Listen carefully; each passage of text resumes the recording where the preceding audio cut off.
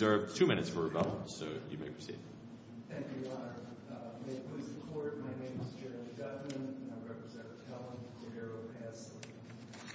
On this appeal, we ask the Court to find that in applying the guideline for attempted murder, the Court below erred in 2 different ways. First, by finding that there required an intent to kill and an intent to cause death. Second, in this determination that there was premeditation that would elevate this to murder in the first degree, or an attempt to murder in the first degree. As to the intent question, this Court reviews for clear error, which is a deferential standard, but in this case it is not the most deferential standard because this case did not involve credibility determinations. There were no live witnesses. But the question for this Court is whether the evidence viewed in its entirety plausibly establishes that the government met its burden of proving by a preponderance that Mr. Passley intended to cause the death of the individual involved. If the evidence merely shows at best that it's equally likely that he had a lesser intent, such as an intent to scare or possibly injure, that would not be proved by a preponderance. On the facts here, and if you consider all of the facts, and we believe that neither the government nor the Court below addresses all of the relevant facts, the evidence here goes a long way toward showing by preponderance that Mr. Passley did not intend to cause death. I was going to say the bullet, was lodged just a few inches from the head of the driver of the van, right? It ended up what appears to be behind a plate that was near the shoulder. And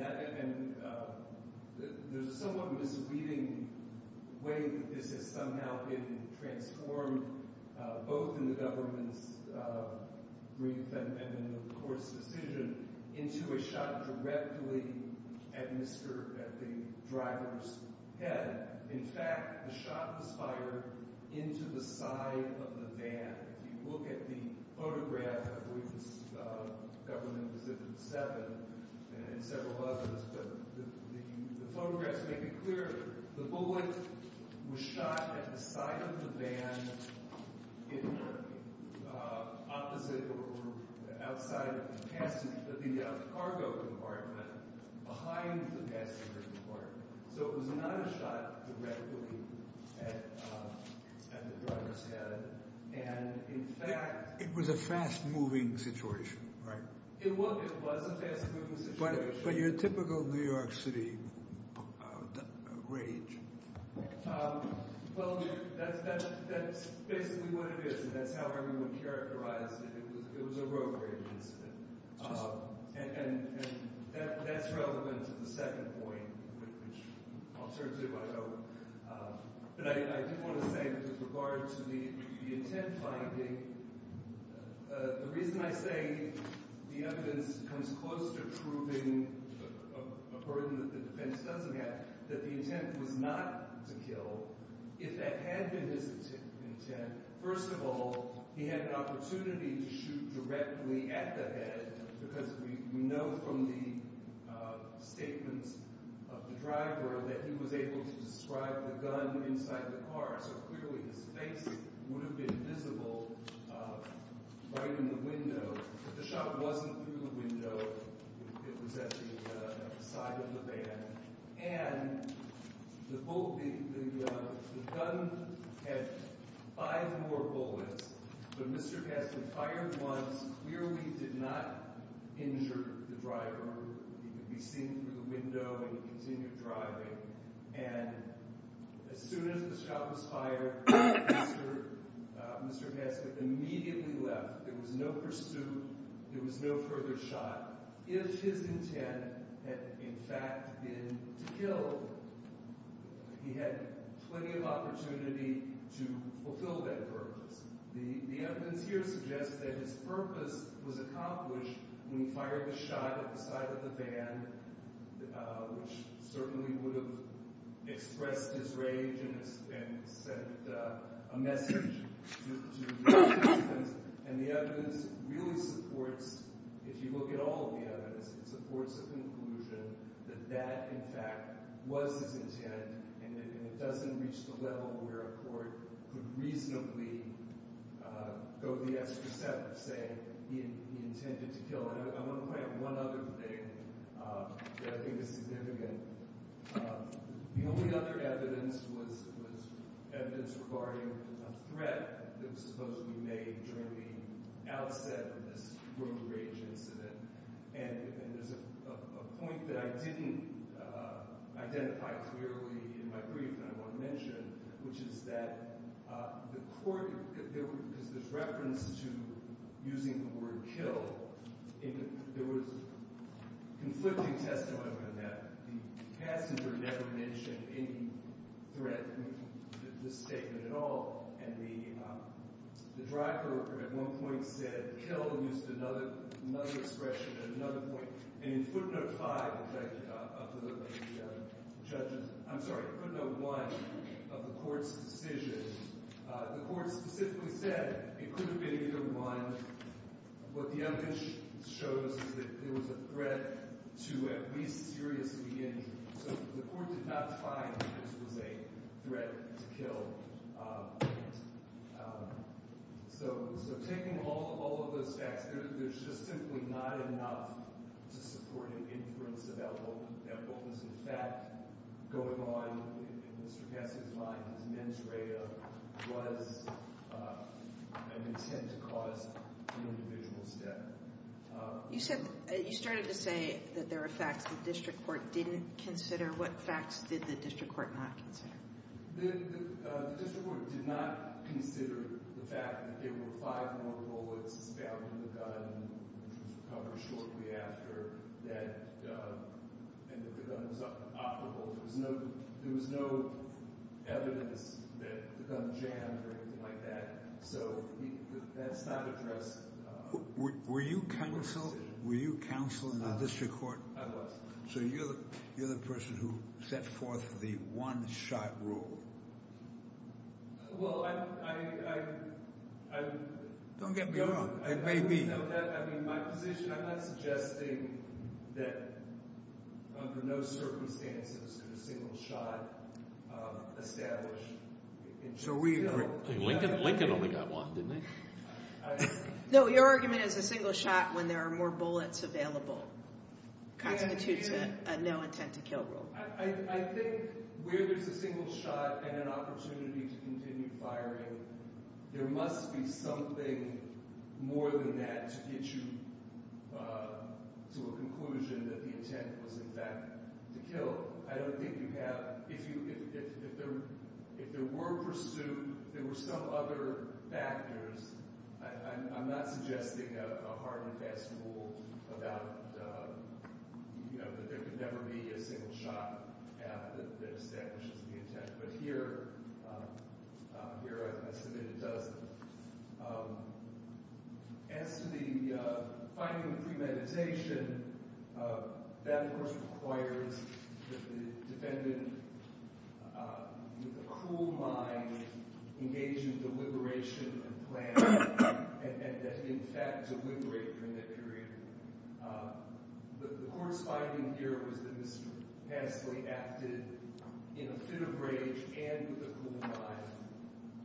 It's impossible, I would submit, to find premeditation based on that finding of fact. But wait, look, you can call something a road rage incident, but where 4 minutes elapses between the cutting somebody off with a car and shooting the gun into the compartment, the passenger or the front portion of the vehicle, why wouldn't that be consistent with premeditation? Well, first of all, it's not 4 minutes. 4 minutes was the time from the initial incident to when the car is seen about a block away in slow-moving traffic. So in fact, we don't believe the incident lasted more than 3 minutes. The description of the incident allows no moment for calm reflection. But he dropped the passengers from his vehicle out of the car before he then resumed his chase, if that's the right word, with the van, right? Your Honor, the point is that there was not an opportunity for calm reflection during that period. During that whole time, the woman in the car is yelling. He's yelling back at her, "I'm going to kill you." Look, it's not sort of the assassination of Paul Castellano. It's not a lot of planning, but the point is the premeditation doesn't require that kind of planning, right? It just said that you intended to do it and it wasn't just a spontaneous moment. I don't think that's what the case law suggests. I think and what the court here specifically found that really undermines this finding is that he found that there was time to deliberate, but the defendant failed to deliberate. So it really turns the idea of premeditation on its head. Instead of a plan formulated with a cool mind, which I suggest he never had a cool mind,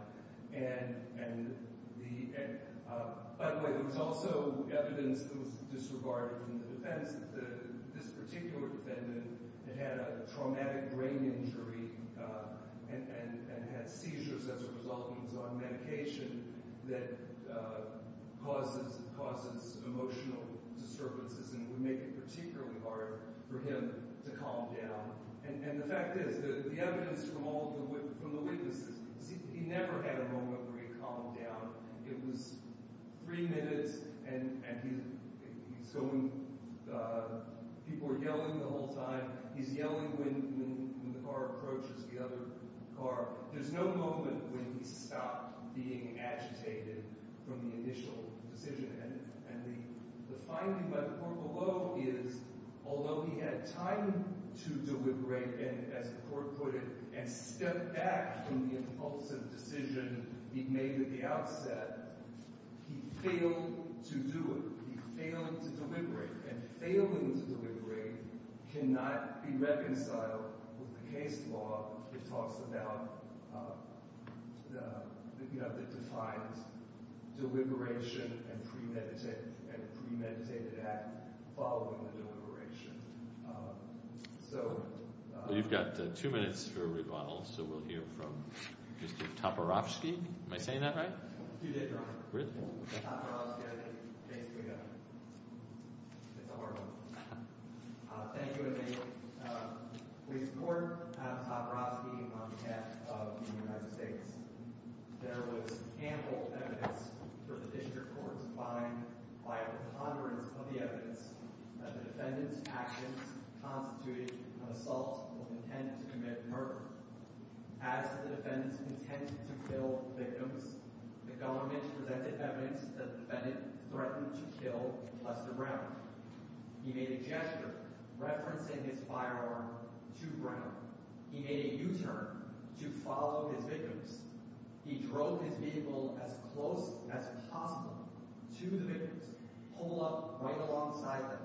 He pointed his firearm at Brown, and he fired at Brown. The government presented evidence that the bullet missed Brown's head by mere inches, and was fired at an extremely close distance. The defendant's contrary arguments are not persuasive, and they did not persuade the district court. If the defendant, for example, merely meant to threaten Brown, wouldn't the gesturing and the threatening beforehand have been enough? Couldn't he have just shown the firearm, or fired the gun to the air, or closer to the ground? The idea that the defendant missed his victim by mere inches by chance is just not plausible. He attempted to shoot Brown in the head, and he just missed. The government also presented ample evidence for the district court to find that the defendant acted with premeditation. The defendant exhibited calculated behavior, including dropping off the woman and the child in his car, and then following his victims and getting as close as he could to them. That was pursuit. Let me ask you, counsel. Judge Kuntz, did he deploy what one might call a standard articulation of district judges that he was aware that the guidelines were advisory and that he was basing his decisions on the full record before him. Was there something akin to that at some point? Your Honor, at the sentencing, I believe Judge Kuntz read the entire PSR record, and he said that he had reviewed all the parties' briefings and everything that each party had said. Right, but he didn't say something like, okay, yeah, there might be room to quibble whether this is first or second degree murder. I don't care what you call it. You could call it a ham sandwich, but this kind of conduct merits this kind of sentence. He didn't say anything like that, did he? He did not say that specifically. He did reference that it was serious conduct, and that was part of why he was sentencing the defendant, but he did not make any statement about the guidelines being, not irrelevant, but that regardless of where he falls in the guidelines, the defendant would get the same sentence. Just one quick thing. Just because it's been referenced multiple times that Judge Kuntz stated that he failed to reflect, that's really respectfully being taken a bit out of context. Judge Kuntz's opinion states that the defendant says, demonstrating his cool, calculated actions and intent, the defendant then discharged the woman and child from his car, followed the van, drove up to the side of the van, and deliberately discharged his gun at the driver's head. The entire encounter lasted long enough for the defendant to engage in calm reflection, to deliberate, and to step back from his premeditated attempt to murder his victim. Then it says he failed to do so. That's clearly referencing that he's failing to step back from his premeditated attempt to murder. It is not saying that he failed to deliberate, because Judge Kuntz's opinion makes clear, because the evidence shows that the defendant did think this through. He had the time to deliberate. You can deliberate in seconds. Second thought can happen in seconds. The defendant was clearly in a rage at first. He threatens the victims. He has the opportunity to put this all behind him. But instead, he drives and drops off the woman and child, and then pursues his victims because he wants to hurt them. He chases them down, pulls up alongside them, and fires at the head of Lester Brown. And the evidence shows, we have the picture, the bullet is directly in line with Lester Brown's head. It's not too high, it's not too low, and it's inches away in terms of how far it hit. And the evidence also shows, because the victim said on body cam at the time, that Lester Brown actually leans further back when he's driving. So the picture we have that has the victim's head redacted, the bullet's directly in line with his head, but that bullet hole where it pierced the van is actually closer to where Lester Brown would have been sitting in the car. And that's why the victims say, wow, if that metal plate had not been there in some substance, and they leave unsaid what's obvious, that if that metal plate were not there, the bullet would have struck Lester Brown in the head. That's why Lester Brown says he thought that his shoulder was grazed by the bullet. His shoulder hurt. Obviously, your shoulder is incredibly close to your head. This was someone who followed a victim and fired at his head after saying he was going to kill him and missed. His intentions are obvious. If there are no further questions, the government rests on speakers. Thank you. All right. Thank you. Mr. Gutman, you have 2 minutes for rebuttal. Thank you. I think this case provides an opportunity for this court to take a close look at the meaning of premeditation, because I think this argument confuses two concepts. Premeditation calls for there to be not just a period when you could deliberate, when you could calmly reflect, but a period with an actual deliberation.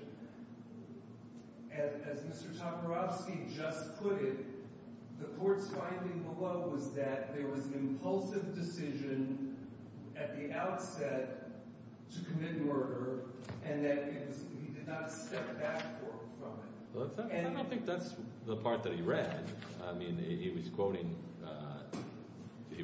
Judge Kuntz, but Judge Kuntz said that he failed to step back from the premeditated murder, right? Yes, Your Honor. So he basically said that there was premeditation. He had an opportunity to step back from it, and he didn't.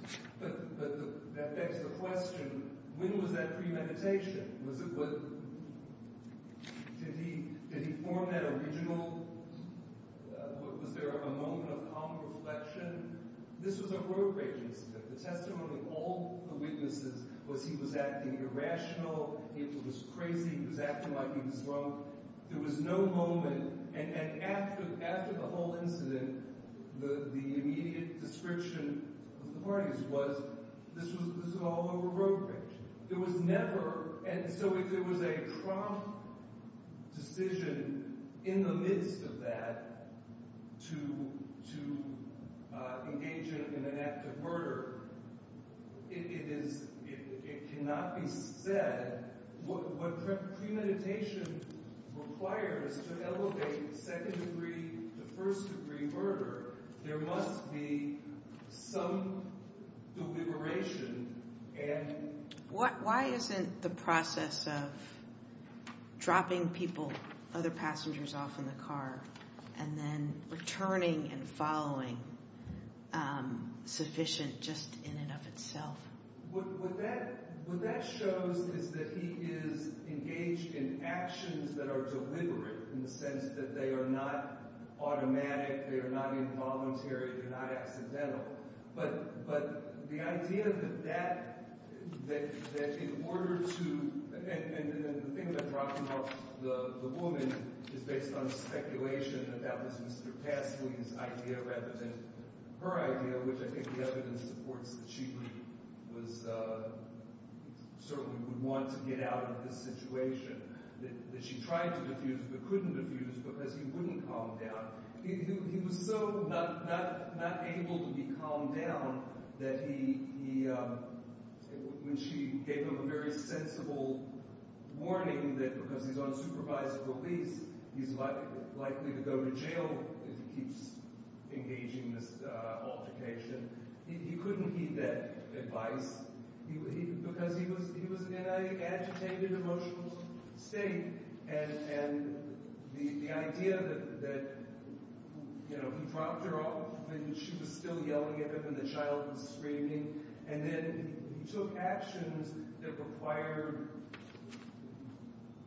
driving a car one way or the other. That's very different than he calmly reflected on my intention is to cause an individual's death. And the distinction, what makes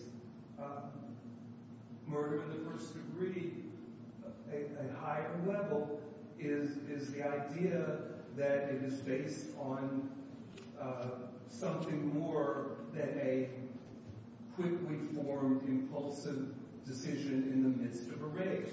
This entire episode, there was no moment when the rage subsided. That's true whether or not you look at the evidence about the particular aspects of Mr. Passley's brain injury and his medication. For anybody, just based on the objective evidence, there is no moment when he's calmed down. And I guess I'm not sure why you think that that's what the law requires for premeditation. So your view is that anybody who's agitated doesn't have the mental state for premeditation. Is that what you're saying? What's your best case for that? Because it seems to me a lot of people know exactly what they're doing. They intend to do it. They plan on it in the sense that it's not just sort of an impulse, but they're agitated. Agitation, I think, would if agitation automatically makes it second-degree murder, I guess I'd like to see a case for that. Well, the Shaw case is, I guess, the leading case followed by the Second Circuit. I don't believe this court, other than endorsing that, has really spoken to this very clearly. I think maybe it's time it did. But the Shaw case specifically speaks about it requires a cool mind. So that is incompatible with being in a rage. If you're in a rage, you can't have the cool mind. And what makes it premeditated is the fact that there's both deliberation and that the person has an ability with a cool mind to contemplate a murder, and that while he's in that state, he in fact deliberates over whether this is my plan. And we also cited cases that among the things that a court would look to are the relationship between the parties, which there wasn't any, and any other actions between them. One finding that the court below recited, which was one of these factors, is that the manner of the killing was so particular that it must have been the product of a calculated plan. And we would argue that the episode here is the antithesis of that. It absolutely, this was not a well thought out plan. It was in the middle of a busy street during rush hour in Brooklyn, and the shot was fired, first of all, not directly at the person's head, at the side of the van, which I don't want to lose my train of thought, but I think that is consistent with an intent to scare. You don't have to, but I don't want to lose it. Let me stick with the premeditation point. The evidence here is that this was as poorly, if this were planning, it's monstrously bad planning. He was in a place where he had to get caught, which he was within minutes, because there was no way to get away quickly in a crowded area. There were obviously lots and lots of witnesses in a part of Brooklyn that has businesses and lots of people on the street at 4 in the afternoon. So nothing about the evidence supports what I believe the cases stand for, and they're cited in our brief, and we believe that if the court applies the meaning of premeditation that those cases discuss, there had to have been, first, a cool mind, and second, some actual deliberation during the period where there was a cool mind. Because there's neither, this court, the case should not be elevated to murder in the first degree. All right. Well, thank you. We will reserve decision. Thank you. That concludes the argument.